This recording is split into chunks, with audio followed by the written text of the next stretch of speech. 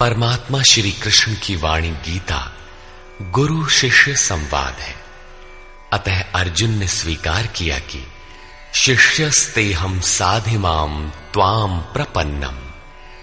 भगवन, मैं आपका शिष्य हूं, आपकी शरण हूं। मुझे वो उपदेश दीजिए जिससे मैं परम श्रेय को प्राप्त हो जाऊं। अतः उस परम गुरु के चरणों में गीता आरंभ करने से पूर्व ये स्तुति गुरु वंदना प्रस्तुत की जा रही है। ओम श्री सद्गुरुदेव भगवान की जय।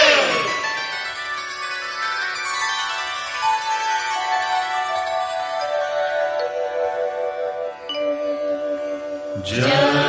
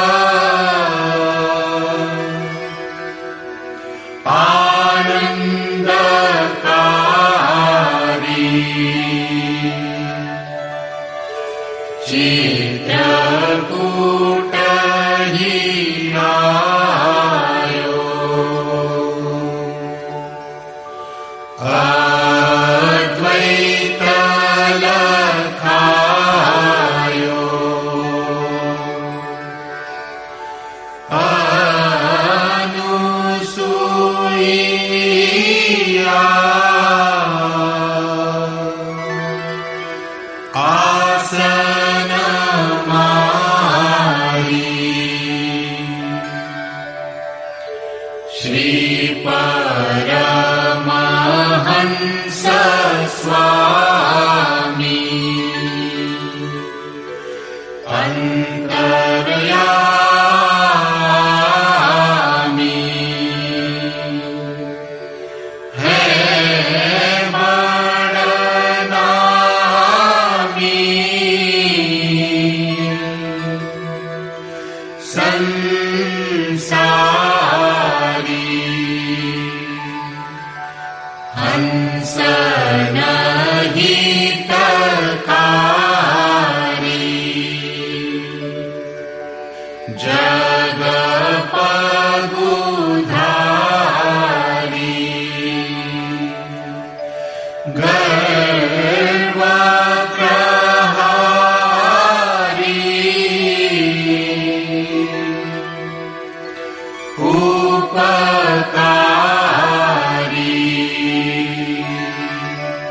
सतपंथ चलायो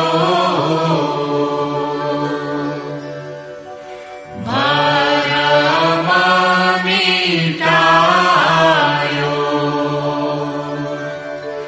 रूप लखायो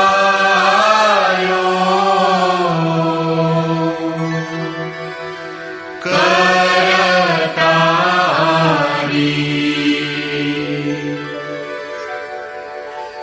यह शिष्य है तेरो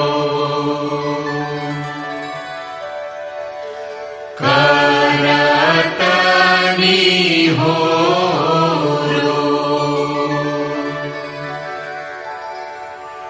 मोह पर हेरो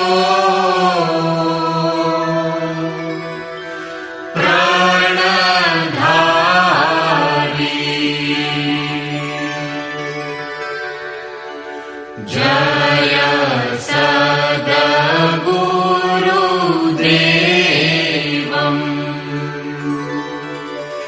परमानन्दम्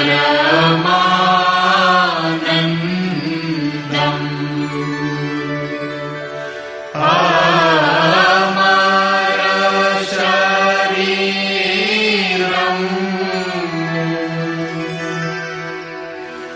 अविकारी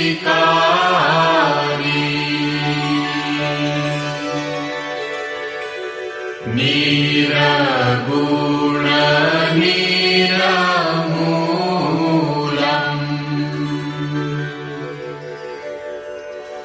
धरी स्थूलम्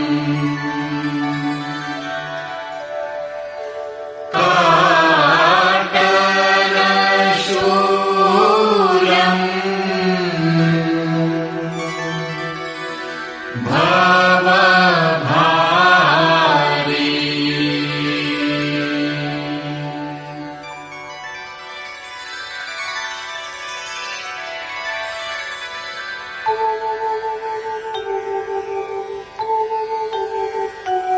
ओम जय गुरुदेव जय गुरुदेव जय गुरुदेव जय गुरुदेव ओम जय गुरुदेव जय गुरुदेव जय गुरुदेव जय गुरुदेव ओम जय गुरुदेव जय गुरुदेव जय गुरुदेव जय गुरुदेव।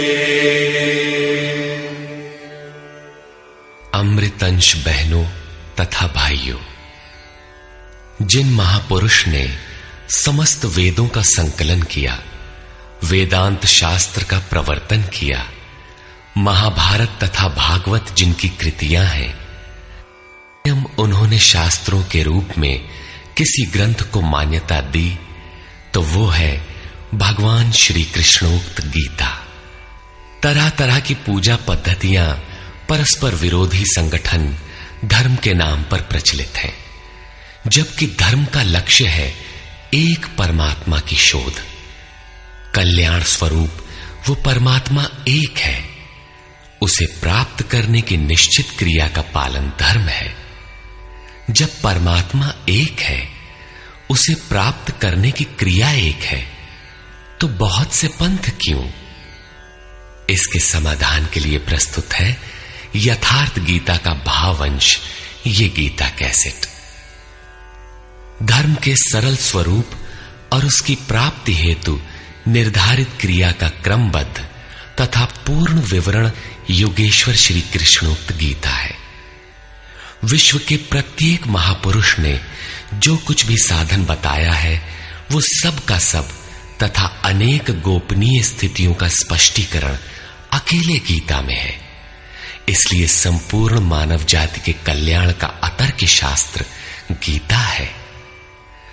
महाभारत में संकेत है कि जब कौरवों और पांडवों की सेनाएं आमने सामने खड़ी हो गईं, तो संपूर्ण निशांतर कौरवों में प्रवेश कर गए और सभी देवता पांडवों में।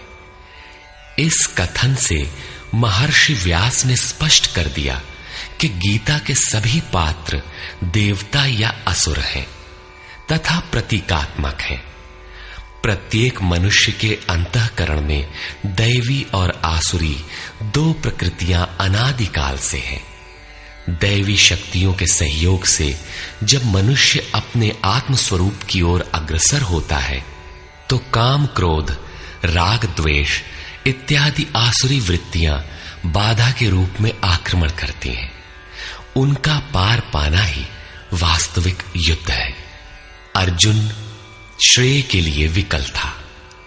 उसकी दृष्टि में श्रेय का उपाय था कुल धर्म, पिंडोदक क्रिया, वर्ण संकर से बचाव, कुल क्षय से बचने के लिए युद्ध न करना इत्यादि। मात्र इतनी सी शंका के समाधान हेतु भगवान को उसे 18 अध्याय गीता समझानी पड़ी। अंत में पूछा कि क्या तेरा मोह नष्ट हुआ? अर्जुन ने स्वीकार किया कि भगवान, मेरा मोह नष्ट हो गया और अब मैं वैसा ही करूंगा जैसा भगवान ने उपदेश दिया है। वस्तुतः ये केवल अर्जुन की शंका नहीं थी, बल्कि मानव मात्र की शंका है कि श्रेय क्या है, उसे कैसे प्राप्त करें। इसलिए स्त्री पुरुष, आबाल वृद्ध, मानव मात्र के लिए गीता के 18 अध्याय का अनुशीलन एवं नियमित पाठ नितांत आवश्यक है, जिससे ब्रह्म विधि की स्मृति सृजित रहे तथा बच्चों में भी इन कल्याणकारी संस्कारों का सृजन हो सके। इस गीता ज्ञान के बिना कोई भी मनुष्य उस ईश्वर के पथ पर नहीं चल सकता। अक्षय सुख, शाश्वत शांति, लोक में समृद्धि तथा मूल शंका समाधान हेतु इन कैसेटों का संकलन किया गया है। इसके नियमित श्रवण से संपूर्ण परिवार तथा स्वजन समुदाय को सुसंस्कृत करें। संसार में कहीं भी मनुष्य हो, उसके लिए गीता सदैव अमृत वाहिनी है। गीता आपका शास्त्र है। गौरव का विषय है कि 5000 वर्ष से भी अधिक अंतराल के बाद श्री कृष्ण का यथार्थ गायन आपके सम्मुख है। जन्म जन्मांतर की रूढ़ियों से ग्रस्त मस्तिष्क को स्वच्छ कर चिंतन के प्रशस्त पथ पर चलने के लिए इन कैसेटों का प्रसारण प्रातः अवश्य करें।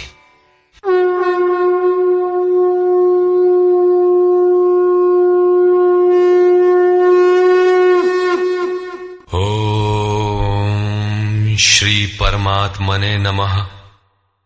यथार्थ गीता, श्रीमद् भगवत गीता, अथ प्रथमो अध्यायः।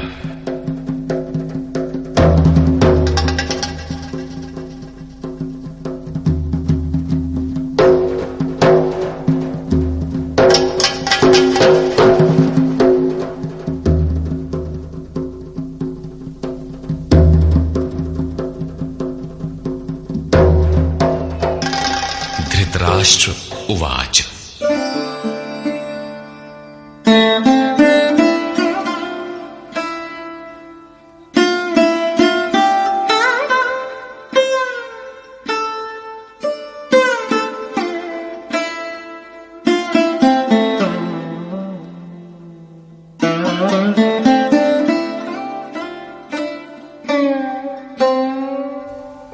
धर्मक्षेत्रे कुरुक्षेत्रे समवेता युयुत्सवः मामकाः पाण्डवाश्चैव किमकुर्वत संजय।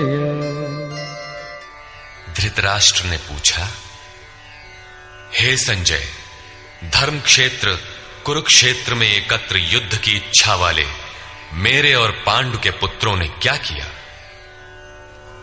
अज्ञान रूपी धृतराष्ट्र और संयम रूपी संजय। अज्ञान मन के अंतराल में रहता है, अज्ञान से आवृत मन धृतराष्ट्र जन्मांध है, किंतु संयम रूपी संजय के माध्यम से यह देखता है, सुनता है। वो समझता है कि परमात्मा ही सत्य है। फिर भी जब तक इससे उत्पन्न मोह रूपी दुर्योधन जीवित है, इसकी दृष्टि सदैव कौरवों पर रहती है, विकारों पर ही रहती है।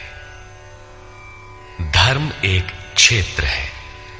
जब हृदय देश में दैवी संपत्ति का बाहुल्य होता है तो यह शरीर धर्म क्षेत्र बन जाता है, और जब इसमें आसुरी संपत्ति का बाहुल्य होता है तो यह शरीर कुरुक्षेत्र बन जाता है। कुरु अर्थात करो। यह शब्द आदेशात्मक है। भगवान श्री कृष्ण कहते हैं, प्रकृति से उत्पन्न तीनों गुणों द्वारा परवश होकर मनुष्य कर्म करता है।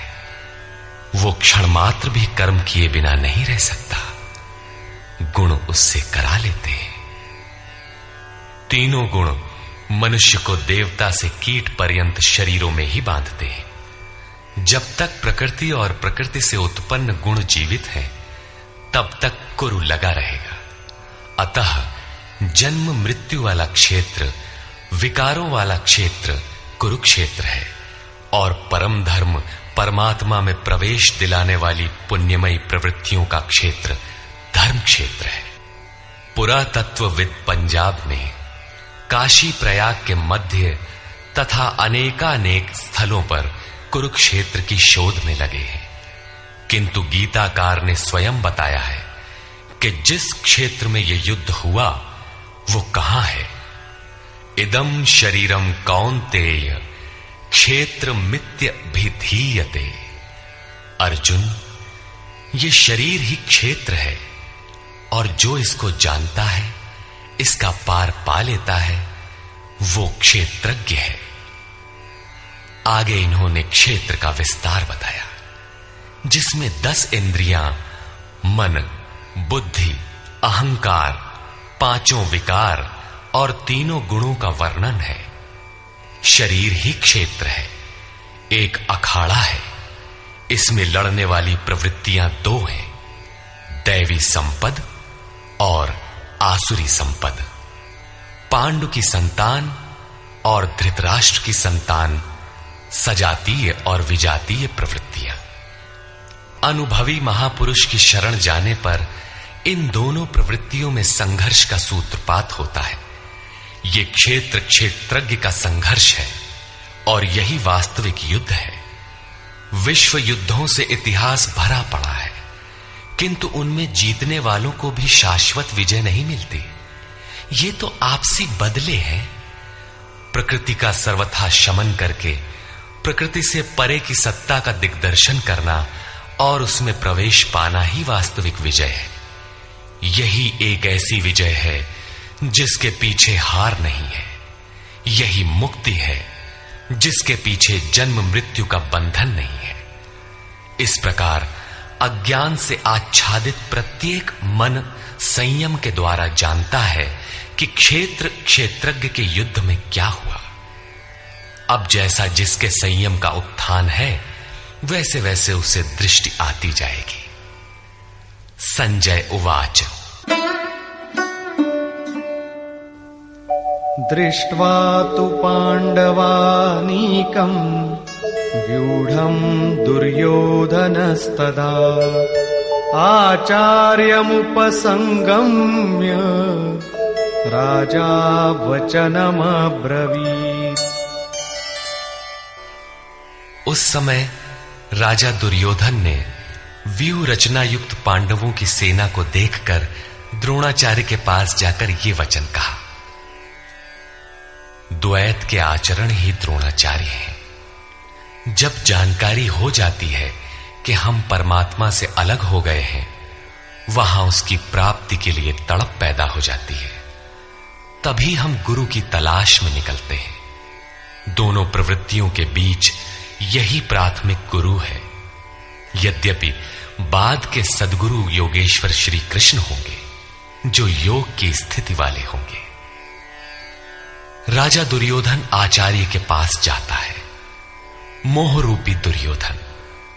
मोह संपूर्ण व्याधियों का मूल है, राजा है। दुर्योधन दुरु अर्थात दूषित, योधन अर्थात वह धन। आत्मिक संपत्ति ही स्थिर संपत्ति है, उसमें जो दोष उत्पन्न करता है वो है मोह। ये प्रकृति की ओर खींचता है और वास्तविक जानकारी के लिए प्रेरणा भी प्रदान करता है। मोह है तभी तक पूछने का प्रश्न भी है, अन्यथा सभी पूर्ण ही हैं। अतः व्यूह रचना युक्त पांडवों की सेना को देखकर, अर्थात पुण्य से प्रवाहित सजातीय वृत्तियों को संगठित देखकर, मोह रूपी दुर्योधन ने गुरु द्रोण के पास जाकर यह कहा, पश्यैतां पाण्डुपुत्राणाम् आचार्य महतीं चमू व्यूढां द्रुपदपुत्रेण तव शिष्येण धीमता। हे आचार्य, आपके बुद्धिमान शिष्य द्रुपद पुत्र धृष्टद्युम्न द्वारा व्यूहाकार खड़ी की हुई पांडु पुत्रों की इस भारी सेना को देखिए। शाश्वत अचल पद में आस्था रखने वाला दृढ़ मन ही धृष्टद्युम्न है। यही पुण्यमयी प्रवृत्तियों का नायक है। साधन कठिन न मन कर टेका। साधन कठिन नहीं, मन की दृढ़ता कठिन होनी चाहिए। अब देखें सेना का विस्तार। अत्र शूरा महेश्वासा भीमार्जुन समायुधि युयुधानो विराटश्च द्रुपदश्च महारथः। इस सेना में महेश्वासा, महान ईश में वास दिलाने वाले भाव रूपी भीम, अनुराग रूपी अर्जुन के समान बहुत से शूरवीर, जैसे सात्विकता रूपी सात्यकी, विराटः, सर्वत्र ईश्वरी प्रवाह की धारणा, महारथी राजा द्रुपद अर्थात अचल स्थिति, तथा धृष्टकेतुश्चेकितानः काशीराजश्च वीर्यवान् पुरुजित कुंती भोजश्च शैब्यश्च नरपुंगवः।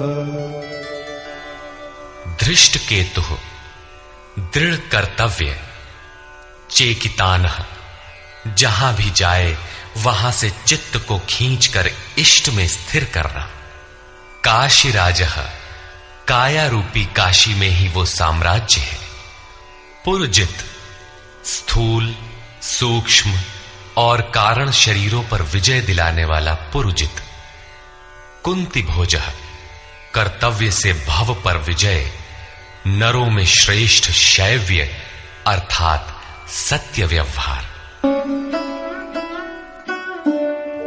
युधामन्युश्च विक्रान्तः उत्तमौजाश्च वीर्यवान् सौभद्रो द्रौपदेयाश्च सर्व एव महारथाः।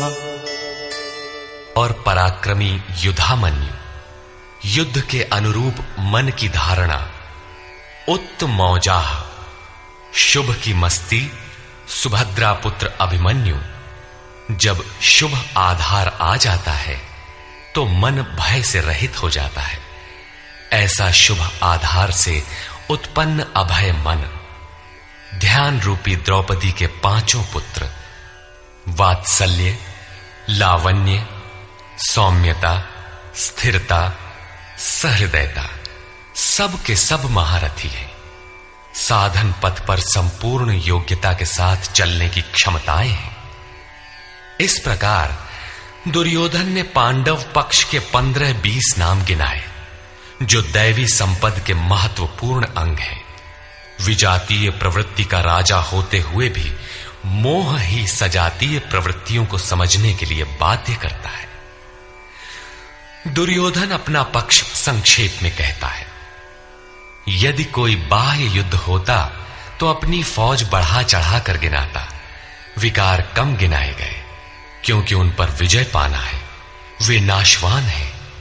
केवल 5-7 विकार बताए गए जिनके अंतराल में संपूर्ण बहिर्मुखी प्रवृत्ति विद्यमान है, जैसे अस्माकं तु विशिष्टाये तान्निबोध द्विजोत्तम नायका मम सैन्यस्य संज्ञार्थं तान् ब्रवीमि ते। द्विजोत्तम, हमारे पक्ष में जो जो प्रधान हैं उन्हें भी आप समझ लें। आपको जानने के लिए मेरी सेना के जो नायक हैं उनको कहता हूं। बाह्य युद्ध में सेनापति के लिए द्विजोत्तम संबोधन असामयिक है। वस्तुतः गीता अंतःकरण की 2 प्रवृत्तियों का संघर्ष है, जिसमें द्वैत का आचरण ही द्रोण है। जब तक हम लेश मात्र भी आराध्य से अलग हैं, तब तक प्रकृति विद्यमान है, द्वैत बना है। इस द्वि पर जय पाने की प्रेरणा प्रथम गुरु द्रोणाचार्य से मिलती है। अधूरी शिक्षा ही पूर्ण जानकारी के लिए प्रेरणा प्रदान करती है। वो पूजा स्थली नहीं, वहां शौर्य सूचक संबोधन होना चाहिए। विजातीय प्रवृत्ति के नायक कौन कौन हैं?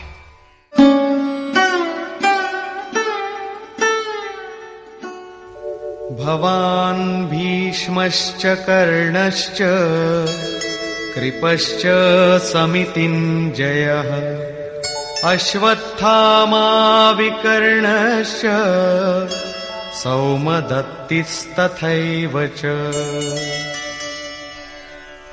एक तो स्वयं आप द्वैत के आचरण रूपी द्रोणाचार्य हैं। भ्रम रूपी पितामह भीष्म है। भ्रम इन विकारों का उद्गम है, अंत तक जीवित रहता है, इसलिए पितामह है। समूची सेना मर गई, ये जीवित था। शरशैया पर अचेत था, फिर भी जीवित था। ये है भ्रम रूपी भीष्म। भ्रम अंत तक रहता है। इसी प्रकार विजातीय कर्म रूपी कर्ण तथा संग्राम विजयी कृपाचार्य हैं। साधनावस्था में साधक द्वारा कृपा का आचरण ही कृपाचार्य है। भगवान कृपाधाम है और प्राप्ति के पश्चात संत का भी वही स्वरूप है। किंतु साधन काल में जब तक हम अलग हैं, परमात्मा अलग है। विजातीय प्रवृत्ति जीवित है, मोहमयी घिराव है। ऐसी परिस्थिति में साधक यदि कृपा का आचरण करता है तो वो नष्ट हो जाता है। सीता ने दया की तो कुछ काल लंका में प्रायश्चित करना पड़ा। विश्वामित्र दयार्द्र हुए, पतित होना पड़ा। योग सूत्रकार महर्षि पतंजलि भी यही कहते हैं, ते समाधा वुपसर्गा व्युत्थाने सिद्धयः। व्युत्थान काल में सिद्धियां प्रकट होती हैं, वे वास्तव में सिद्धियां हैं, किंतु कैवल्य प्राप्ति के लिए उतनी ही बड़ी विघ्न है जितने काम, क्रोध, लोभ, मोह इत्यादि। गोस्वामी तुलसीदास का भी यही निर्णय है। माया अनेक विघ्न करती है, रिद्धियां प्रदान करती है, यहां तक कि सिद्ध बना देती है। ऐसी अवस्था वाला साधक बगल से निकल भर जाए, मरणासन रोगी भी जी उठेगा। वो भले ठीक हो जाए, किंतु साधक उसे अपनी देन मान बैठे तो नष्ट हो जाएगा। एक रोगी के स्थान पर हजारों रोगी घेर लेंगे। भजन चिंतन का क्रम अवरुद्ध हो जाएगा और उधर बहकते बहकते प्रकृति का बाहुल्य हो जाएगा।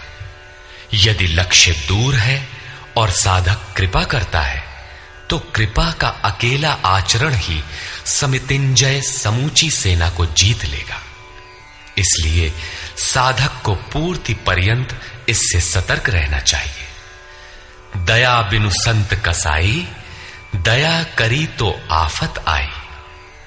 लेकिन अधूरी अवस्था में यह विजातीय प्रवृत्ति का दुर्धर्ष योद्धा है। इसी प्रकार आसक्ति रूपी अश्वत्थामा, विकल्प रूपी विकर्ण और भ्रममयी श्वास ही भूरि श्रवा है। ये सभी बहिर्मुखी प्रवाह के नायक हैं।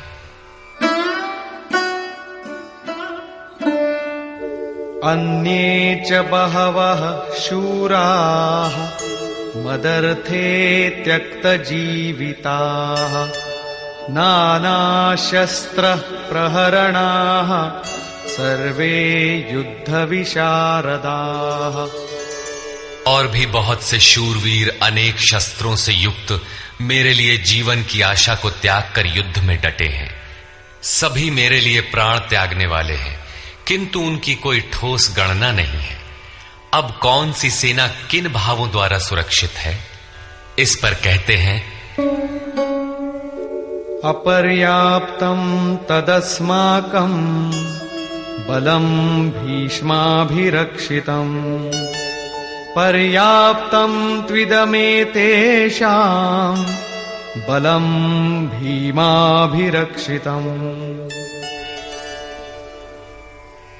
भीष्म द्वारा रक्षित हमारी सेना सब प्रकार से अजेय है और भीम द्वारा रक्षित इन लोगों की सेना जीतने में सुगम है। पर्याप्त और अपर्याप्त जैसे श्लिष्ट शब्द का प्रयोग दुर्योधन की आशंका को व्यक्त करता है। अतः देखना है कि भीष्म कौन सी सत्ता है जिस पर कौरव निर्भर करते हैं, तथा भीम कौन सी सत्ता है जिस पर दैवी संपद संपूर्ण पांडव निर्भर है। दुर्योधन अपनी व्यवस्था देता है कि अयनेषु च सर्वेषु यथा भागमवस्थिताः भीष्ममेवाभिरक्षन्तु भवन्तः सर्व एव हि। इसलिए सब मोर्चों पर अपनी अपनी जगह स्थित रहते हुए आप लोग सबके सब भीष्म की ही सब ओर से रक्षा करें। यदि भीष्म है तो हम अजेय हैं, इसलिए आप पांडवों से न लड़कर केवल भीष्म की ही रक्षा करें। कैसा योद्धा है भीष्म, जो स्वयं अपनी रक्षा नहीं कर पा रहा है, कौरवों को उसकी रक्षा व्यवस्था करनी पड़ रही है। ये कोई बाह्य योद्धा नहीं, ब्रह्म ही भीष्म है। जब तक ब्रह्म जीवित है तब तक विजातीय प्रवृत्तियां कौरव अजेय हैं। अजेय का ये अर्थ नहीं कि जिसे जीता ही ना जा सके, बल्कि अजेय का अर्थ दुर्जय है, जिसे कठिनाई से जीता जा सकता हो। महा अजय संसार रिपु जीत सकई सो वीर। यदि भ्रम समाप्त हो जाए तो अविद्या अस्तित्वहीन हो जाए।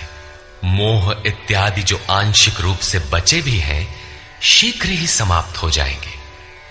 भीष्म की इच्छा मृत्यु थी। इच्छा ही भ्रम है। इच्छा का अंत और भ्रम का मिटना एक ही बात है। इसी को संत कबीर ने सरलता से कहा, इच्छा काया इच्छा माया इच्छा जग उपजाया। कह कबीर जे इच्छा विवर्जित ताका पार न पाया।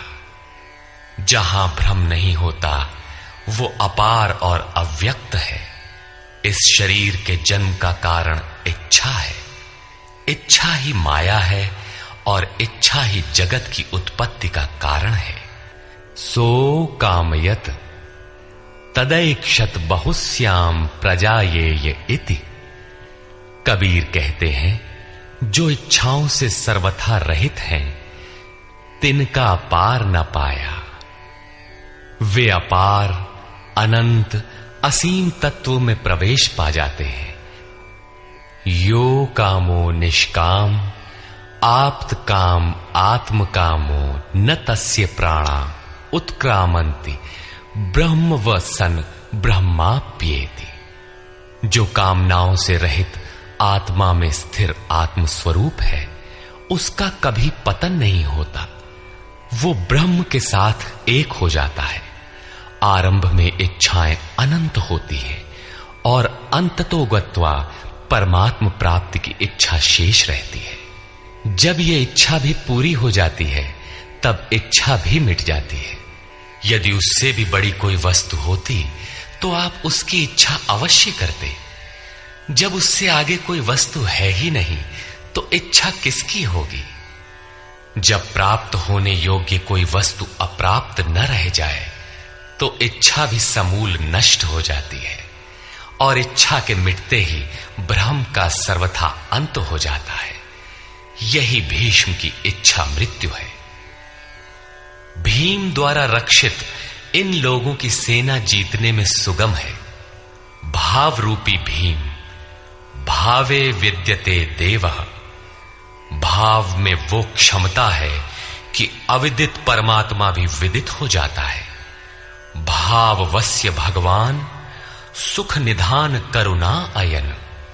श्री कृष्ण ने इसे श्रद्धा कहकर संबोधित किया है। भाव में वो क्षमता है कि भगवान को भी वश में कर लेता है। भाव से ही संपूर्ण पुण्यमयी प्रवृत्ति का विकास है। ये पुण्य का संरक्षक है तो इतना बलवान कि परम देव परमात्मा को संभव बनाता है, किंतु साथ ही इतना कोमल भी है कि आज भाव है तो कल अभाव में बदलते देर नहीं लगती। इष्ट में लेश मात्र भी त्रुटि प्रतीत होने पर भाव डगमगा जाता है। पुण्यमयी प्रवृत्ति विचलित हो उठती है, इष्ट से संबंध टूट जाता है। इसलिए भीम द्वारा रक्षित इन लोगों की सेना जीतने में सुगम है। महर्षि पतंजलि का भी यही निर्णय है। स तु दीर्घकाल नैरंतर्य सत्कारा सेवितो दृढ़ भूमि। दीर्घ काल तक निरंतर श्रद्धा भक्ति पूर्वक किया हुआ साधन ही दृढ़ हो पाता है।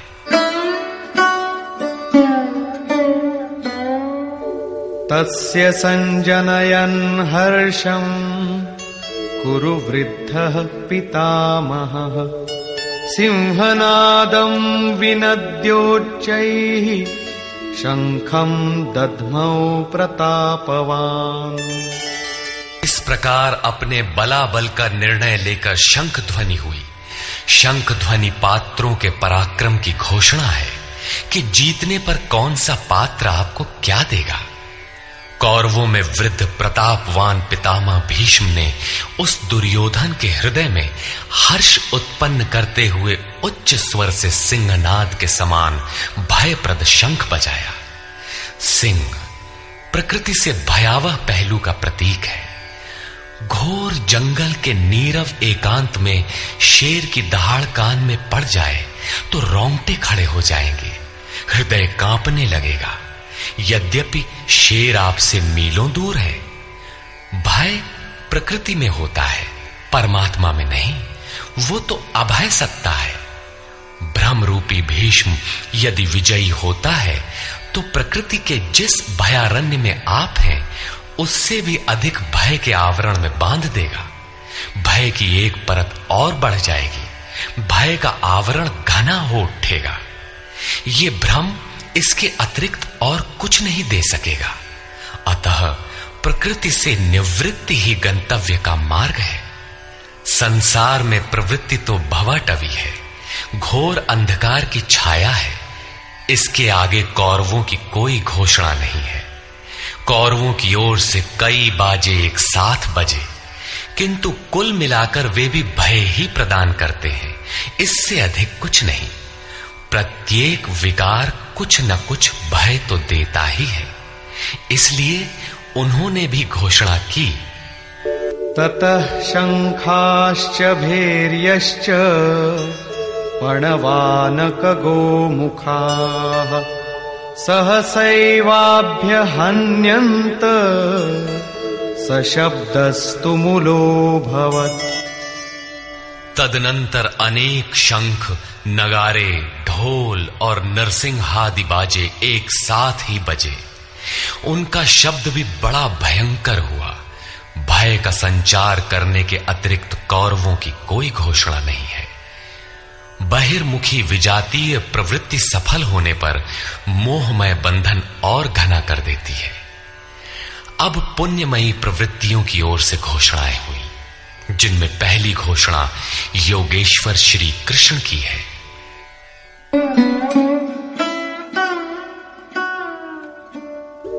ततः श्वेतैर्हयैर्युक्ते महती स्यन्दने स्थितौ माधव पाण्डवश्चैव दिव्यौ शंखौ प्रदध्मतु। इसके उपरांत श्वेत घोड़ों से युक्त, जिनमें लेश मात्र कालिमा दोष नहीं है, श्वेत सात्विक निर्मलता का प्रतीक है। महति स्यन्दने, महान रथ पर बैठे हुए योगेश्वर श्री कृष्ण और अर्जुन ने भी अलौकिक शंख बजाए। अलौकिक का अर्थ है लोकों से परे। मृत्युलोक, देवलोक, ब्रह्मलोक, जहां तक जन्म मरण का भय है, उन समस्त लोकों से परे पारलौकिक, पारमार्थिक स्थिति प्रदान करने की घोषणा योगेश्वर श्री कृष्ण की है। सोने चांदी काठ का रथ नहीं, रथ अलौकिक, शंख अलौकिक, अतः घोषणा भी अलौकिक ही है। लोकों से परे एकमात्र ब्रह्म है, सीधा उससे संपर्क स्थापित कराने की घोषणा है। वे कैसे ये स्थिति प्रदान करेंगे?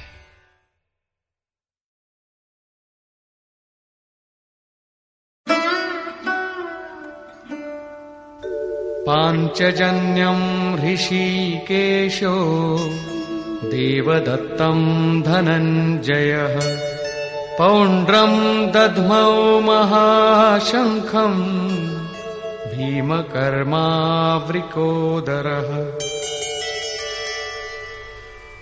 ऋषिकेशः, जो हृदय के सर्वस्व ज्ञाता है, उन कृष्ण ने 5 जन्य शंख बजाया। पांचों ज्ञानेंद्रियों को पंच तन्मात्राओं शब्द, स्पर्श, रूप, रस, गंध के रसों से समेटकर अपने जन भक्त की श्रेणी में ढालने की घोषणा की। विकराल रूप से बहकती हुई इंद्रियों को समेटकर उन्हें अपने सेवक की श्रेणी में खड़ा कर देना हृदय से प्रेरक सद्गुरु की देन है। श्री कृष्ण एक योगेश्वर सद्गुरु थे। शिष्यस्तेहम्, भगवन मैं आपका शिष्य हूं। बाह्य विषय वस्तुओं को छोड़कर ध्यान में इष्ट के अतिरिक्त दूसरा न देखें, दूसरा न सुने, न दूसरे का स्पर्श करें। ये सद्गुरु के अनुभव संचार पर निर्भर करता है। देवदत्तम धनंजयः, दैवी संपत्ति को अधीन करने वाला अनुराग ही अर्जुन है। इष्ट के अनुरूप लगाव, जिसमें विरह, वैराग्य, अश्रुपात हो। गदगद गिरा नयन बह नीरा, रोमांच हो। इष्ट के अतिरिक्त अन्य विषय वस्तु का लेश मात्र टकराव न होने पाए, उसी को अनुराग कहते हैं। यदि ये सफल होता है तो परम देव परमात्मा में प्रवेश दिलाने वाली दैवी संपद पर आधिपत्य प्राप्त कर लेता है। इसी का दूसरा नाम धनंजय भी है। एक धन तो बाहरी संपत्ति है, जिससे शरीर निर्वाह की व्यवस्था होती है। आत्मा से इसका कोई संबंध नहीं है। इससे परे स्थिर आत्मिक संपत्ति ही निज संपत्ति है। बृहदारण्य कोपनिषद में याज्ञवल्क्य ने मैत्रेयी को यही समझाया कि धन से संपन्न पृथ्वी के स्वामित्व से भी अमृतत्व की प्राप्ति नहीं हो सकती। उसका उपाय आत्मिक संपत्ति है। भयानक कर्म वाले भीमसेन ने पौंड्र अर्थात प्रीति नामक महाशंख बजाया। भाव का उद्गम और निवास स्थान हृदय है, इसलिए इसका नाम वृकोदर है। आपका भाव लगाव बच्चे में होता है, किंतु वस्तुतः वो लगाव आपके हृदय में है, जो बच्चे में जाकर मूर्त होता है। ये भाव अथाह और महान बलशाली है। उसने प्रीति नामक महाशंख बजाया। भाव में ही वो प्रीति निहित है, इसीलिए भीम ने पौंड्र प्रीति नामक महाशंख बजाया। भाव महान बलवान है, किंतु प्रीति संचार के माध्यम से। हरि व्यापक सर्वत्र समाना, प्रेम ते प्रकट हो ही मैं जाना। अनंत विजयम राजा कुंती पुत्रो युधिष्ठिरः नकुलः सहदेवश्च सुघोषमणिपुष्पकौ। कुंती पुत्र राजा युधिष्ठिर ने अनंत विजय नामक शंख बजाया। कर्तव्य रूपी कुंती और धर्म रूपी युधिष्ठिर। धर्म पर स्थिरता रहेगी तो अनंत विजयम अनंत परमात्मा में स्थिति दिलाएगा। युद्धे स्थिरः सह युधिष्ठिरः। प्रकृति पुरुष क्षेत्र क्षेत्रज्ञ के संघर्ष में स्थिर रहता है, महान दुख से भी विचलित नहीं होता। तो एक दिन जो अनंत है, जिसका अंत नहीं है, वो है परम तत्व परमात्मा, उस पर विजय दिला देता है। नियम रूपी नकुल ने सुघोष नामक शंख बजाया। ज्यों ज्यों नियम उन्नत होगा, अशुभ का शमन होता जाएगा, शुभ घोषित होता जाएगा। सत्संग रूपी सहदेव ने मणिपुष्पक शंख बजाया। मनीषियों ने प्रत्येक श्वास को बहुमूल्य मणि की संज्ञा दी है। हीरा जैसी श्वासा बातों में बीती जाए। एक सत्संग तो वो है जो आप सत्पुरुषों की वाणी से सुनते हैं, किंतु यथार्थ सत्संग आंतरिक है। श्री कृष्ण के अनुसार आत्मा ही सत्य है, सनातन है। चित्त सब ओर से सिमटकर आत्मा की संगत करने लगे, यही वास्तविक सत्संग है। ये सत्संग चिंतन, ध्यान और समाधि के अभ्यास से संपन्न होता है। ज्यों ज्यों सत्य के सान्निध्य में सुरत टिकती जाएगी, त्यों त्यों एक एक श्वास पर नियंत्रण मिलता जाएगा। मन सहित इंद्रियों का निरोध होता जाएगा। जिस दिन सर्वथा निरोध होगा, वस्तु प्राप्त हो जाएगी। वाद्य यंत्रों की तरह चित्त का आत्मा के स्वर में स्वर मिलाकर संगत करना ही सत्संग है। बाह्य मणि कठोर है, किंतु श्वास मणि पुष्प से भी कोमल है। पुष्प तो विकसित होने या टूटने पर कुम्हलाता है, किंतु आप अगले श्वास तक जीवित रहने की गारंटी नहीं दे सकते।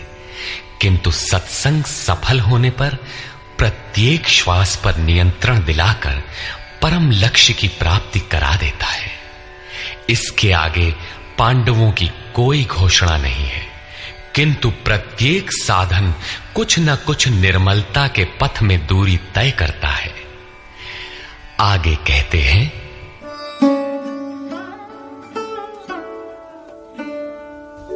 काश्यश्च परमेश्वासः शिखण्डी च महारथः धृष्टद्युम्नो विराटश्च सात्यकिश्चापराजितः। काया रूपी काशी। पुरुष जब सब ओर से मन सहित इंद्रियों को समेटकर काया में ही केंद्रित करता है, तो परमेश्वासः परम ईश में वास का अधिकारी हो जाता है। परम ईश में वास दिलाने में सक्षम काया ही काशी है। काया में ही परम ईश का निवास है। परमेश्वास का अर्थ श्रेष्ठ धनुष वाला नहीं, बल्कि परम धन ईश धन वास है। शिखा सूत्र का त्याग ही शिखंडी है। आजकल लोग सिर के बाल कटा लेते हैं और सूत्र के नाम पर गले की जनेऊ हटा लेते हैं, अग्नि जलाना छोड़ देते हैं। हो गया सन्यास उनका। नहीं, वस्तुतः शिखा लक्ष्य का प्रतीक है जिसे आपको पाना है, और सूत्र है संस्कारों का। जब तक आगे परमात्मा को पाना शेष है, पीछे संस्कारों का सूत्रपात लगा हुआ है, तब तक त्याग कैसा, सन्यास कैसा? अभी तो चलने वाले पथिक हैं। जब प्राप्तव्य प्राप्त हो जाए, पीछे लगे हुए संस्कारों की डोर कट जाए, ऐसी अवस्था में ब्रह्म सर्वथा शांत हो जाता है। इसलिए शिखंडी ही ब्रह्म रूपी भीष्म का विनाश करता है। शिखंडी चिंतन पथ की विशिष्ट योग्यता है, महारथी है।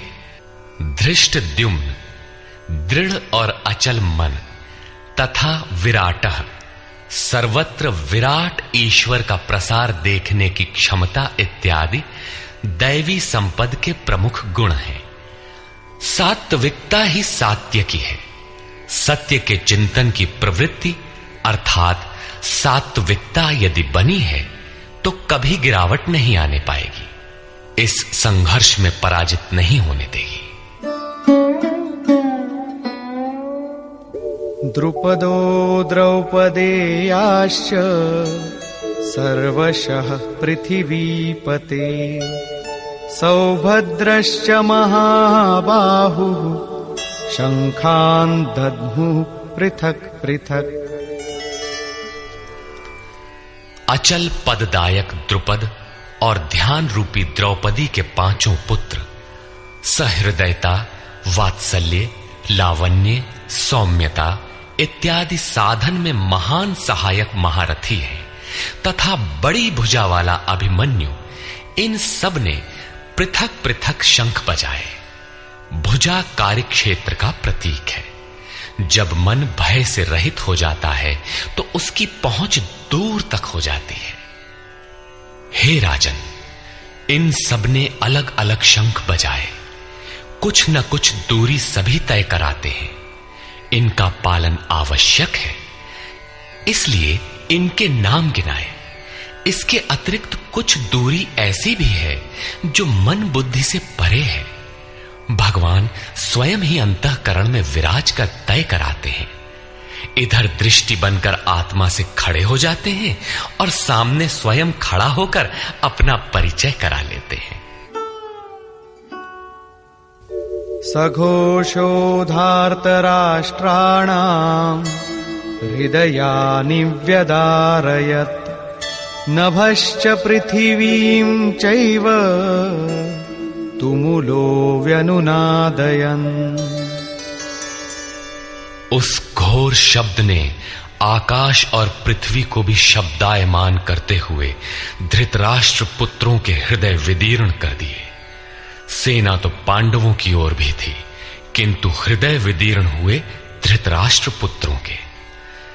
वस्तुतः पांचजन्य दैवी शक्ति पर आधिपत्य, अनंत पर विजय, अशुभ का शमन और शुभ की घोषणा धारावाही होने लगे तो कुरुक्षेत्र आसुरी संपद, बहिर्मुखी प्रवृत्तियों का हृदय विदीर्ण हो जाएगा। उनका बल शनैः शनैः क्षीण होने लगता है।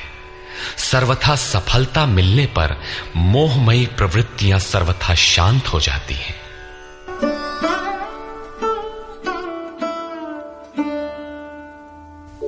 अथ व्यवस्थितान् दृष्ट्वा धार्तराष्ट्रान् कपिध्वजः प्रवृत्ते शस्त्रसम्पाते धनुरुद्यम्य पाण्डवः ऋषिकेशं तदा वाक्यम् इदमाह महीपते सेनयोरुभयोर्मध्ये रथं स्थापयमेच्युत। संयम रूपी संजय ने अज्ञान से आवृत मन को समझाया कि हे राजन, उसके उपरांत कपिध्वज वैराग्य रूपी हनुमान, वैराग्य ही ध्वज है जिसका। ध्वज राष्ट्र का प्रतीक माना जाता है। कुछ लोग कहते हैं ध्वजा चंचल थी, इसलिए कपि ध्वज कहा गया, किंतु नहीं, यहां कपि साधारण बंदर नहीं, स्वयं हनुमान थे, जिन्होंने मान अपमान का हनन किया था। सममान निरादर आदरहीन। प्रकृति की देखी सुनी वस्तुओं से, विषयों से राग का त्याग ही वैराग्य है। अतः वैराग्य ही जिसकी ध्वजा है, उस अर्जुन ने व्यवस्थित रूप से धृतराष्ट्र पुत्रों को खड़े देखकर शस्त्र चलने की तैयारी के समय धनुष उठाकर ऋषिकेशम, जो हृदय के सर्वस्व ज्ञाता है, उन योगेश्वर श्री कृष्ण से ये वचन कहा, हे अच्युत, जो कभी च्युत नहीं होता, मेरे रथ को दोनों सेनाओं के बीच खड़ा करिए। यहां सारथी को दिया गया आदेश नहीं, इष्ट सदगुरु से की गई प्रार्थना है, किस लिए खड़ा करें?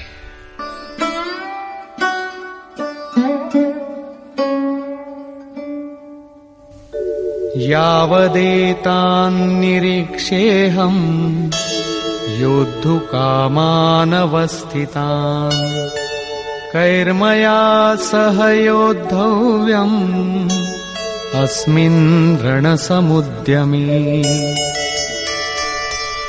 जब तक मैं इन स्थित हुए युद्ध की कामना वालों को अच्छी प्रकार देख न लूं कि इस युद्ध के उद्योग में मुझे किन किन के साथ युद्ध करना योग्य है, इस युद्ध व्यापार में मुझे किन किन के साथ युद्ध करना है। योत्स्यमानान् वेक्षेऽहम् य एतेऽत्र समागताः धार्तराष्ट्रस्य दुर्बुद्धेर्युद्धे प्रियचिकीर्षवः। दुर्बुद्धि दुर्योधन का युद्ध में कल्याण चाहने वाले जो ये राजा लोग इस सेना में आए हैं, उन युद्ध करने वालों को मैं देखूंगा, इसलिए खड़ा करें। मोह रूपी दुर्योधन, मोहमयी प्रवृत्तियों का कल्याण चाहने वाले जो राजा इस युद्ध में आए हैं, उनको मैं देख लूं। संजय उवाच।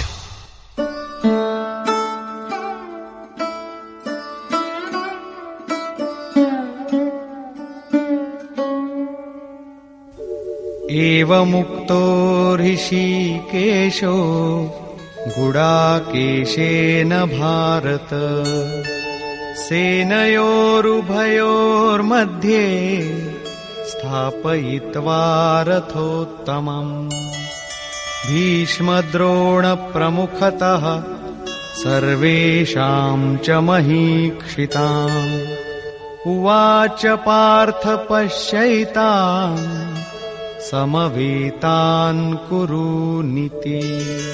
संजय बोला, निद्राजयी अर्जुन द्वारा इस प्रकार कहे जाने पर हृदय के ज्ञाता श्री कृष्ण ने दोनों सेनाओं के बीच भीष्म, द्रोण और महीक्षिताम शरीर रूपी पृथ्वी पर अधिकार जमाए हुए संपूर्ण राजाओं के बीच उत्तम रथ को खड़ा करके कहा कि पार्थ, इन इकट्ठे हुए कौरवों को देख, यहां उत्तम रथ सोने चांदी का रथ नहीं है। संसार में उत्तम की परिभाषा नश्वर शरीर के प्रति अनुकूलता प्रतिकूलता से की जाती है। ये परिभाषा अपूर्ण है। जो हमारे आत्मा, हमारे स्वरूप का सदैव साथ दे, वही उत्तम है, जिसके पीछे अनुत्तम मलिनता न हो। तत्रापश्यत् स्थितान् पार्थः पितॄनथ पितामहान् आचार्यान् मातुलान् भ्रातॄन् पुत्रान् पौत्रान् सखींस्तथा श्वशुरान् सुहृदश्चैव सेनयोरुभयोरपि। इसके उपरांत अचूक लक्ष्य वाले पार्थिव शरीर को रथ बनाने वाले पार्थ ने उन दोनों सेनाओं में स्थित पिता के भाइयों को, पितामहों को, आचार्यों को, मामाओं को, भाइयों को, पुत्रों को, पौत्रों को, मित्रों को, श्वसुरों को और सुहृदों को देखा। दोनों सेनाओं में अर्जुन को केवल अपना परिवार, मामा का परिवार, ससुराल का परिवार, सुहृद और गुरुजन दिखाई पड़े। प्रचलित गणना के अनुसार 18 अक्षौहिणी 2.5-3 अरब के लगभग होता है, जो आज के विश्व की जनसंख्या के समकक्ष है। इतने मात्र के लिए यदा कदा विश्व स्तर पर आवास, खाद्य समस्या बन जाती है। इतना बड़ा जन समूह अर्जुन के 3-4 रिश्तेदारों का परिवार मात्र था। क्या इतना बड़ा भी किसी का परिवार होता है?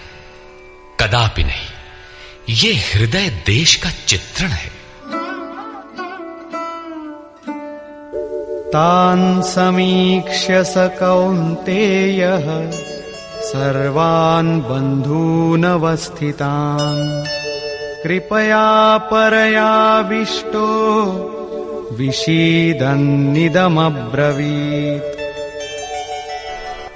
इस प्रकार खड़े हुए उन संपूर्ण बंधुओं को देखकर अत्यंत करुणा से आवृत वो कुंती पुत्र अर्जुन शोक करता हुआ बोला। अर्जुन उवाच।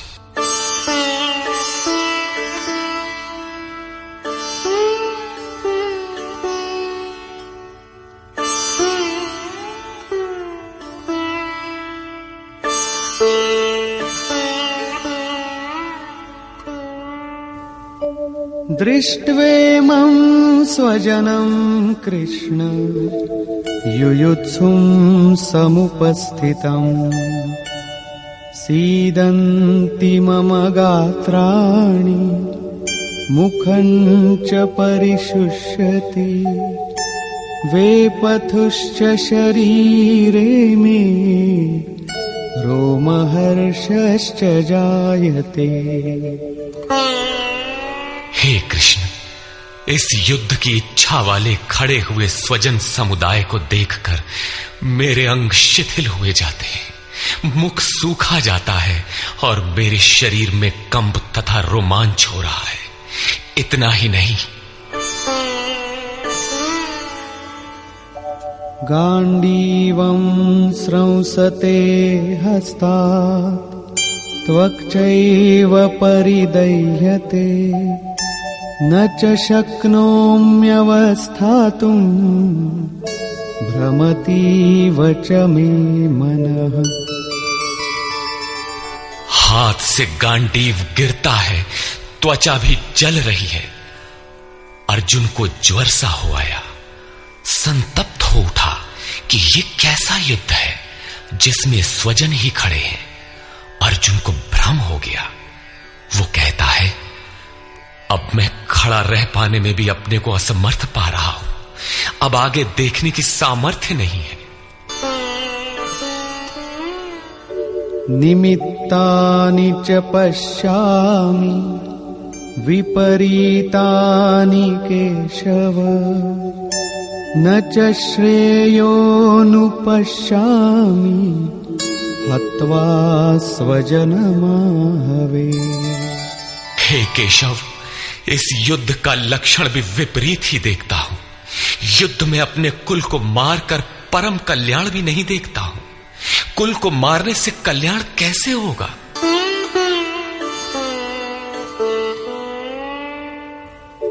न कांक्षे विजयं कृष्ण न च राज्यं सुखानि च किन्नो राज्येन गोविन्द किं भोगैर्जीवितेन वा।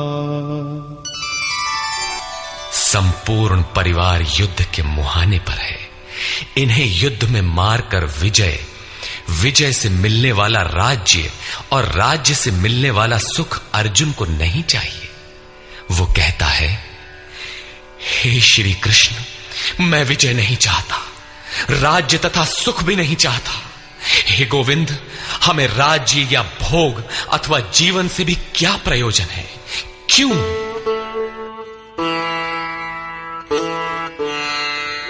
येषामर्थे काङ्क्षितं नो राज्यं भोगाः सुखानि च तैमेव स्थिता युद्धे प्राणान् त्यक्त्वा धनानि च। हमें जिनके लिए राज्य भोग और सुखादिक इच्छित हैं, वे ही परिवार जीवन की आशा त्याग कर युद्ध के मैदान में खड़े हैं। हमें राज्य इच्छित था तो परिवार को लेकर, भोग सुख और धन की पिपासा थी तो स्वजन और परिवार के साथ उन्हें भोगने की थी। किंतु जब सब के सब प्राणों की आशा त्याग कर खड़े हैं तो मुझे सुख, राज्य या भोग नहीं चाहिए। ये सब इन्हीं के लिए प्रिय थे। इनसे अलग होने पर हमें इनकी आवश्यकता नहीं है। जब तक परिवार रहेगा तब तक ये वासनाएं भी रहती हैं। झोपड़ी में रहने वाला भी अपने परिवार, मित्र और स्वजन को मारकर विश्व का साम्राज्य स्वीकार नहीं करेगा। अर्जुन यही कहता है कि हमें भोग प्रिय थे, विजय प्रिय थी, किंतु जिनके लिए थी, जब वे ही नहीं रहेंगे तो भोगों से क्या प्रयोजन? इस युद्ध में मारना किसे है?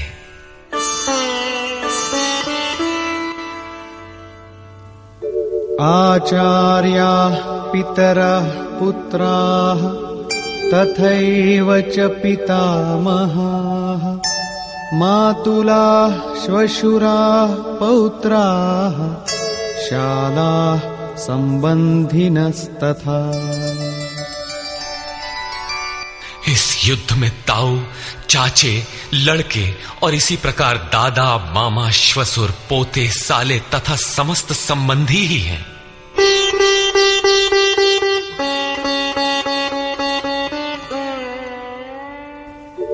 एतान्न हन्तुमिच्छामि घ्नतोऽपि मधुसूदन अपि त्रैलोक्यराज्यस्य हेतो किन्नु मही कृते। हे मधुसूदन, मुझे मारने पर भी अथवा 3 लोक के राज्य के लिए भी मैं इन सबको मारना नहीं चाहता। फिर पृथ्वी के लिए कहना ही क्या? 18 अक्षौहिणी सेना में अर्जुन को अपना परिवार ही दिखाई पड़ा। इतने अधिक स्वजन वास्तव में क्या हैं? वस्तुतः अनुराग ही अर्जुन है। भजन के आरंभ में प्रत्येक अनुरागी के समक्ष यही समस्या रही है। सभी चाहते हैं कि हम भजन करें, उस परम सत्य को पालें, किंतु किसी अनुभवी सद्गुरु के संरक्षण में कोई अनुरागी जब क्षेत्रज्ञ के संघर्ष को समझता है कि हमें किन से लड़ना है, तो वो हताश हो जाता है। वो चाहता है कि हमारे पिता का परिवार, ससुराल का परिवार, मामा का परिवार, सुहृद, मित्र और गुरजन साथ रहे, सभी सुखी रहें और इन सब की व्यवस्था करते हुए हम परमात्म स्वरूप की प्राप्ति भी कर लें। किंतु जब वो समझता है कि आराधना में अग्रसर होने के लिए परिवार छोड़ना होगा, इन संबंधों का मोह समाप्त करना होगा, तो वो अधीर हो उठता है। पूज्य महाराज जी कहा करते थे, मरना और साधु होना बराबर है। साधु के लिए सृष्टि में दूसरा कोई जीवित है भी, किंतु घर वालों के नाम पर कोई नहीं है। यदि कोई है तो लगाव है, मोह समाप्त कहां हुआ? जहां तक लगाव है उसका पूर्ण त्याग, उस लगाव के अस्तित्व मिटने पर ही उसकी विजय है। इन संबंधों का प्रसार ही तो जगत है, अन्यथा जगत में हमारा क्या है? तुलसीदास कहे चिद विलास जग, बूझत बूझत बूझ है। मन का प्रसार ही जगत है। योगेश्वर कृष्ण ने भी मन के प्रसार को ही जगत कहकर संबोधित किया। जिसने इसके प्रभाव को रोक लिया उसने चराचर जगत ही जीत लिया। इहैव तैर्जितः सर्गो येषां साम्ये स्थितम मनः। केवल अर्जुन अधीर था ऐसी बात नहीं है। अनुराग सबके हृदय में है। प्रत्येक अनुरागी अधीर होता है, उसे संबंधी याद आने लगते हैं। पहले वो सोचता था कि भजन से कुछ लाभ होगा तो ये सब सुखी होंगे, इनके साथ रहकर उसे भोगेंगे। जब ये साथ ही नहीं रहे तो सुख लेकर क्या करेंगे। अर्जुन की दृष्टि राज्य सुख तक ही सीमित थी। वो त्रिलोकी के साम्राज्य को ही सुख की पराकाष्ठा समझता था। इसके आगे भी कोई सत्य है, इसकी जानकारी अर्जुन को अभी नहीं है। निहत्य धार्तराष्ट्रान्नः का प्रीति स्याज्जनार्दन पापमेवाश्रयेदस्मान् हत्वैतानाततायिनः। हे जनार्दन, धृतराष्ट्र के पुत्रों को मारकर भी हमें क्या प्रसन्नता होगी। जहां धृतराष्ट्र अर्थात धृष्टता का राष्ट्र है, उससे उत्पन्न मोह रूपी दुर्योधन इत्यादि को मारकर भी हमें क्या प्रसन्नता होगी। इन आतताइयों को मारकर हमें पाप ही तो लगेगा। जो जीवन यापन के तुच्छ लाभ के लिए अनीति अपनाता है वो आतताई कहलाता है, किंतु वस्तुतः इससे भी बड़ा आतताई वो है जो आत्मा के पथ में अवरोध उत्पन्न करता है। आत्मदर्शन में बाधक काम, क्रोध, लोभ, मोह आदि का समूह ही आतताई है। तस्मान्नार्हा वयं हन्तुं धार्तराष्ट्रान् स्वबान्धवान् स्वजनं हि कथं हत्वा सुखिनः स्याम माधव। इससे हे माधव, अपने बांधव धृतराष्ट्र के पुत्रों को मारने के लिए हम योग्य नहीं हैं। स्वबांधव कैसे? वे तो शत्रु थे ना। वस्तुतः शरीर के रिश्ते अज्ञान से उत्पन्न होते हैं। ये मामा है, ससुराल है, स्वजन समुदाय है, ये सब अज्ञान ही तो है। जब शरीर ही नश्वर है तब इसके रिश्ते ही कहां रहेंगे। मोह है तभी तक सुहृद है, हमारा परिवार है, हमारी दुनिया है। मोह नहीं तो कुछ भी नहीं। इसीलिए वे शत्रु भी अर्जुन को स्वजन दिखाई पड़े। वो कहता है कि अपने कुटुंब को मारकर हम कैसे सुखी होंगे। यदि अज्ञान और मोह न रहे तो कुटुंब का अस्तित्व न हो। ये अज्ञान ज्ञान का प्रेरक भी है। भर्तृहरि, तुलसी इत्यादि अनेक महानुभावों को वैराग्य की प्रेरणा पत्नी से मिली, तो कोई सौतेली मां के व्यवहार से खिन्न होकर वैराग्य पथ पर अग्रसर हुआ दिखाई देता है।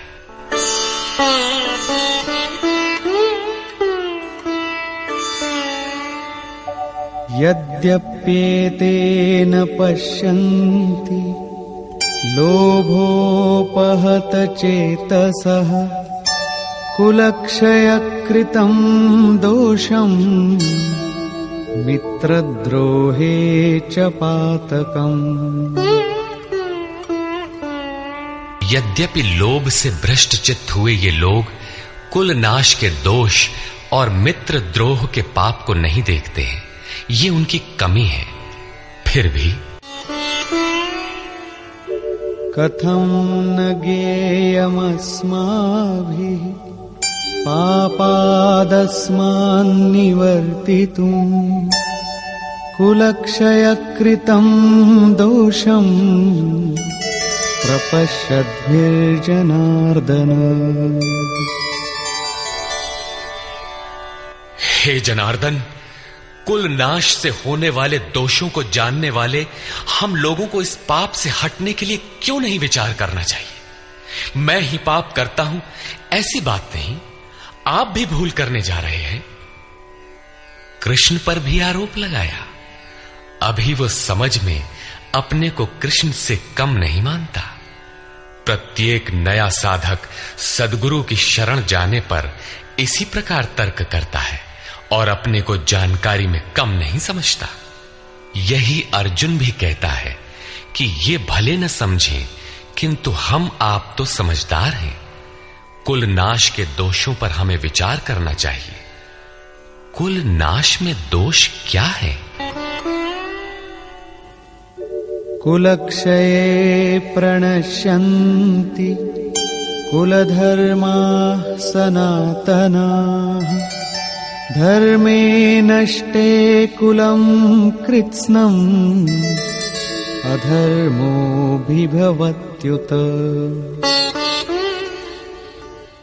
कुल के नाश होने से सनातन कुल धर्म नष्ट हो जाते हैं।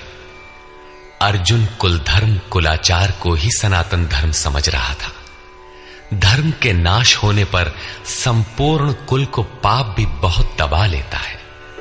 अधर्माभिभवात् कृष्ण प्रदुष्यन्ति कुलस्त्रियः स्त्रीषु दुष्टासु वार्ष्णेय जायते वर्णसंकरः। हे कृष्ण, पाप के अधिक बढ़ जाने से कुल की स्त्रियां दूषित हो जाती हैं। हे वार्ष्णेय, स्त्रियों के दूषित होने पर वर्ण संकर उत्पन्न होता है। अर्जुन की मान्यता थी कि कुल की स्त्रियों के दूषित होने से वर्ण संकर होता है, किंतु श्री कृष्ण ने इसका खंडन करते हुए आगे बताया कि मैं अथवा स्वरूप में स्थित महापुरुष यदि आराधना क्रम में भ्रम उत्पन्न कर दे तब वर्ण संकर होता है। वर्ण संकर के दोषों पर अर्जुन प्रकाश डालता है।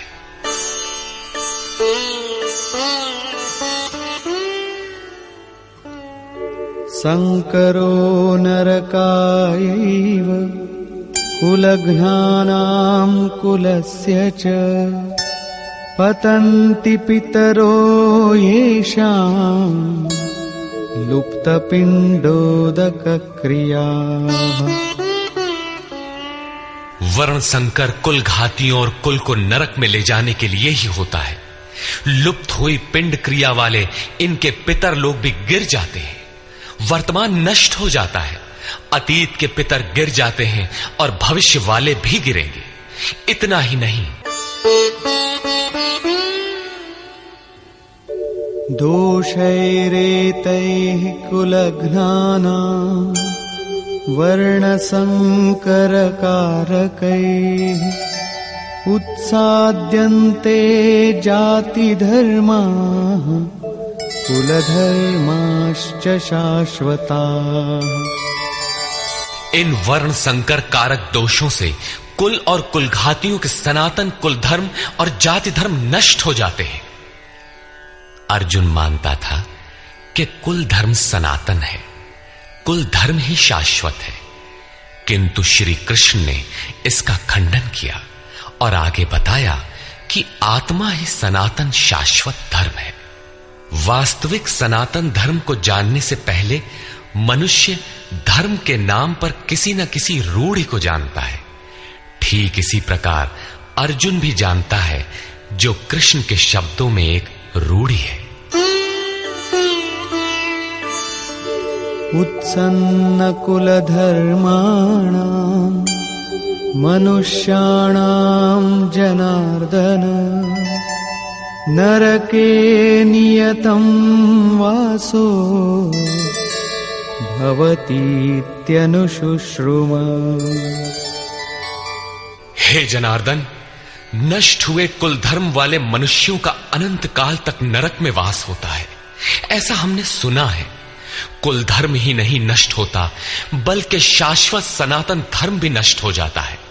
जब धर्म ही नष्ट हो गया तो ऐसे पुरुष का अनंत काल तक नरक में निवास होता है, ऐसा हमने सुना है, देखा नहीं, सुना है।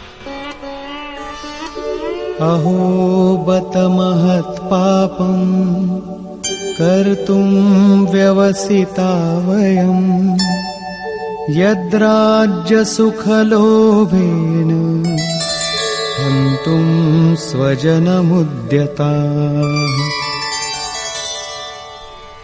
अहो, शोक है कि हम लोग बुद्धिमान होकर भी महान पाप करने को तैयार हुए हैं। राज्य और सुख के लोभ से अपने कुल को मारने के लिए उद्यत हुए हैं। अभी अर्जुन अपने को कम ज्ञाता नहीं समझता। आरंभ में प्रत्येक साधक इसी प्रकार बोलता है।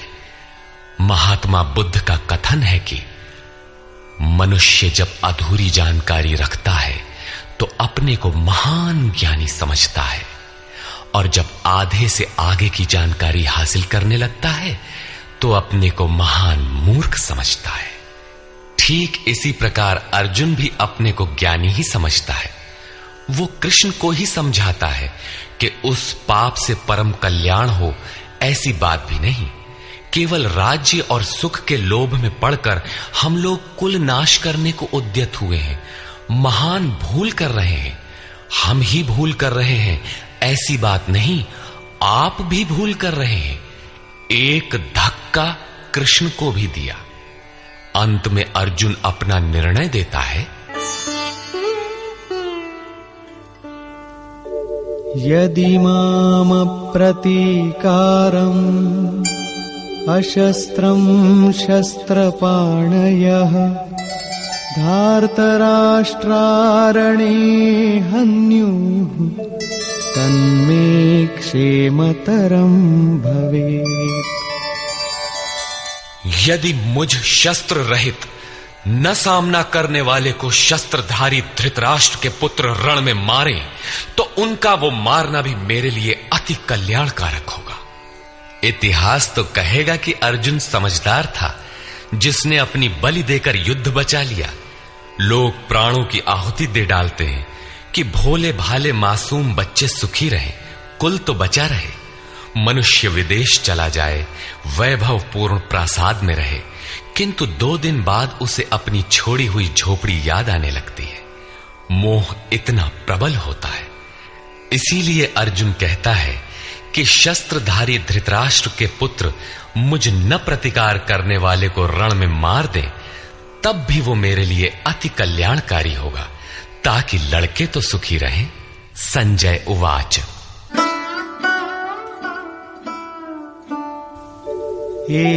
एवमुक्त्वार्जुनः संख्ये रथोपस्थ उपाविशत् विसृज्य सशरं चापं शोकसंविघ्नमानसः।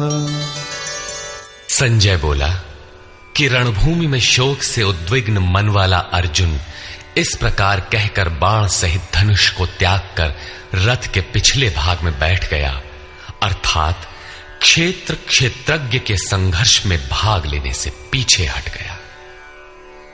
निष्कर्ष,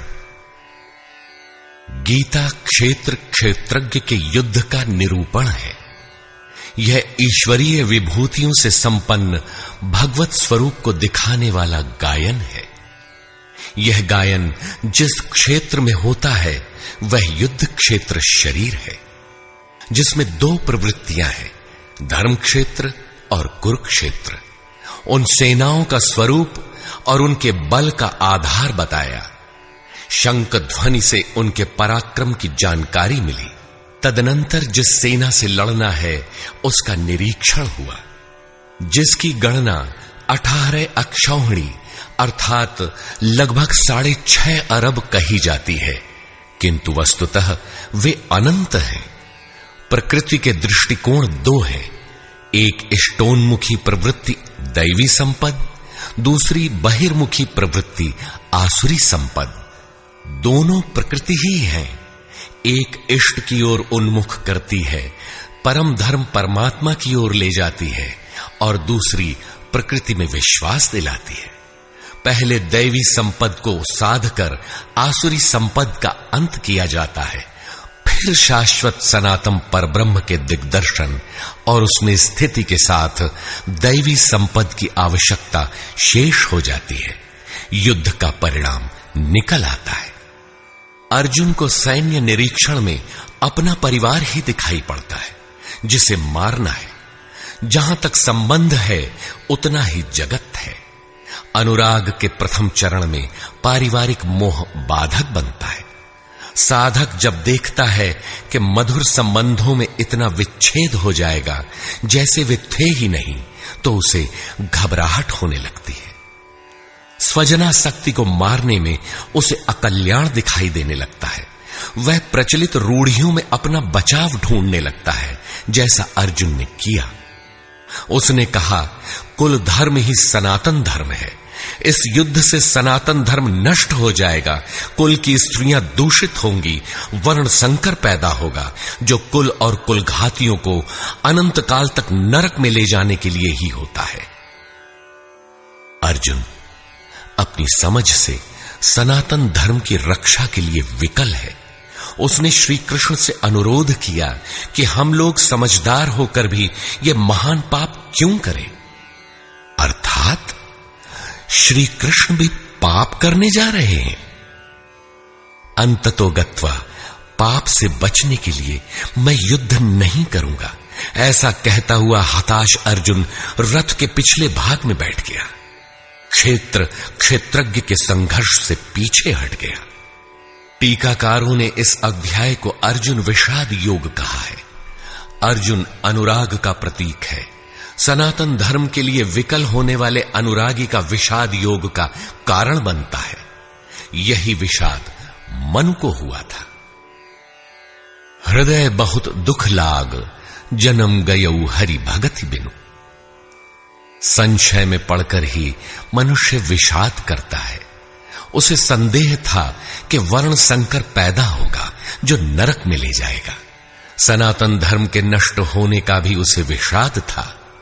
अतः संशय विषाद योग का सामान्य नामकरण इस अध्याय के लिए उपयुक्त है।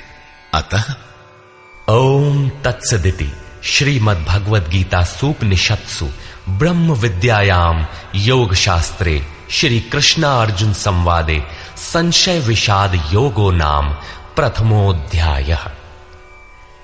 इस प्रकार स्वामी अड़गड़ानंद कृत श्रीमद् भगवद गीता के भाष्य यथार्थ गीता का प्रथम अध्याय पूर्ण होता है। हरि ओम तत्सत।